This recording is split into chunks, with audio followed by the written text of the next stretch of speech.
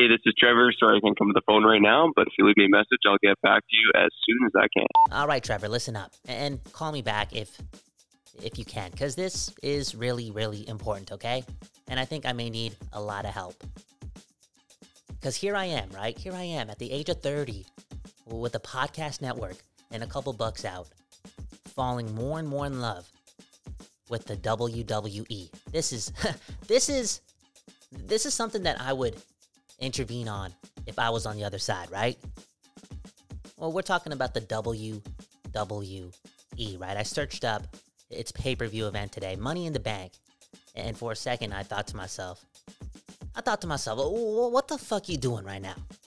The sun is shining, there's work to be done, there's some relaxing to do, but you're going to be stimulated by a WWE pay-per-view.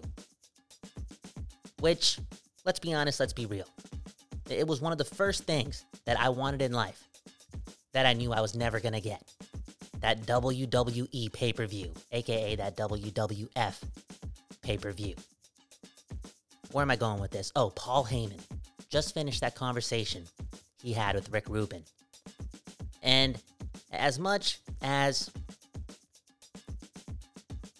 I was, what am I trying to say here? As I was left with some disappointment, because I feel as if I didn't learn a lot more about Paul Heyman, like his ins and outs, his come up, his peaks, his realizations.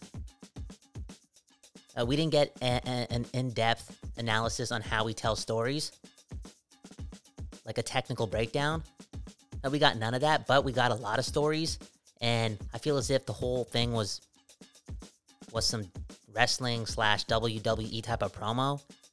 He couldn't turn it off. It wasn't an interview with the man Paul Heyman. It was just an interview with Paul Heyman. I'm not saying he's a character, but again, it was never turned off. So left a little disappointed, but also fascinated because, like I said, he never turned it off. And it was impressive because even though I didn't get the whole story, I got a lot of storytelling.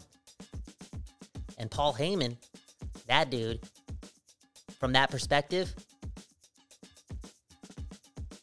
he's got stories. And he's got the voice.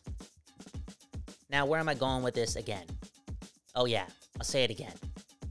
I would advise anyone who wants to get into the world of entertainment or who wants to,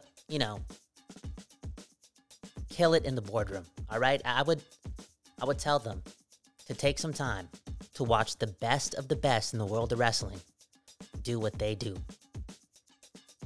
Because what they do, psychologically, is damn impressive. And the fact that they got to do it every fucking day is heroic. And there's no paraphrasing to that statement. Every fucking day. Look at the numbers, look at the stats, look at the dates. Those people work. It's one of the standards. And look at the numbers. Look how many people watch. Impressive stuff. But yeah, this is the last time I'm gonna talk about wrestling for a while. Make sure of that, okay? You gotta look out for your friends. And this is an open cry, an open warning. And I'm telling you, this is not the right time to fall in love with wrestling, because it may happen.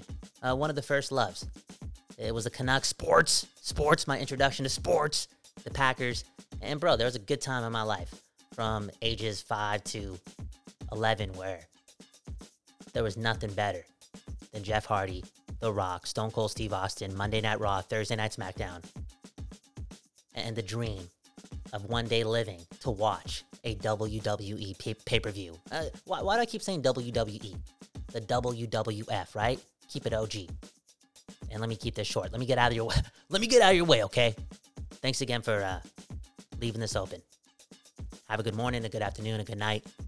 I don't know when you're going to call me back, but you'll see me tomorrow, okay? Peace. Good morning.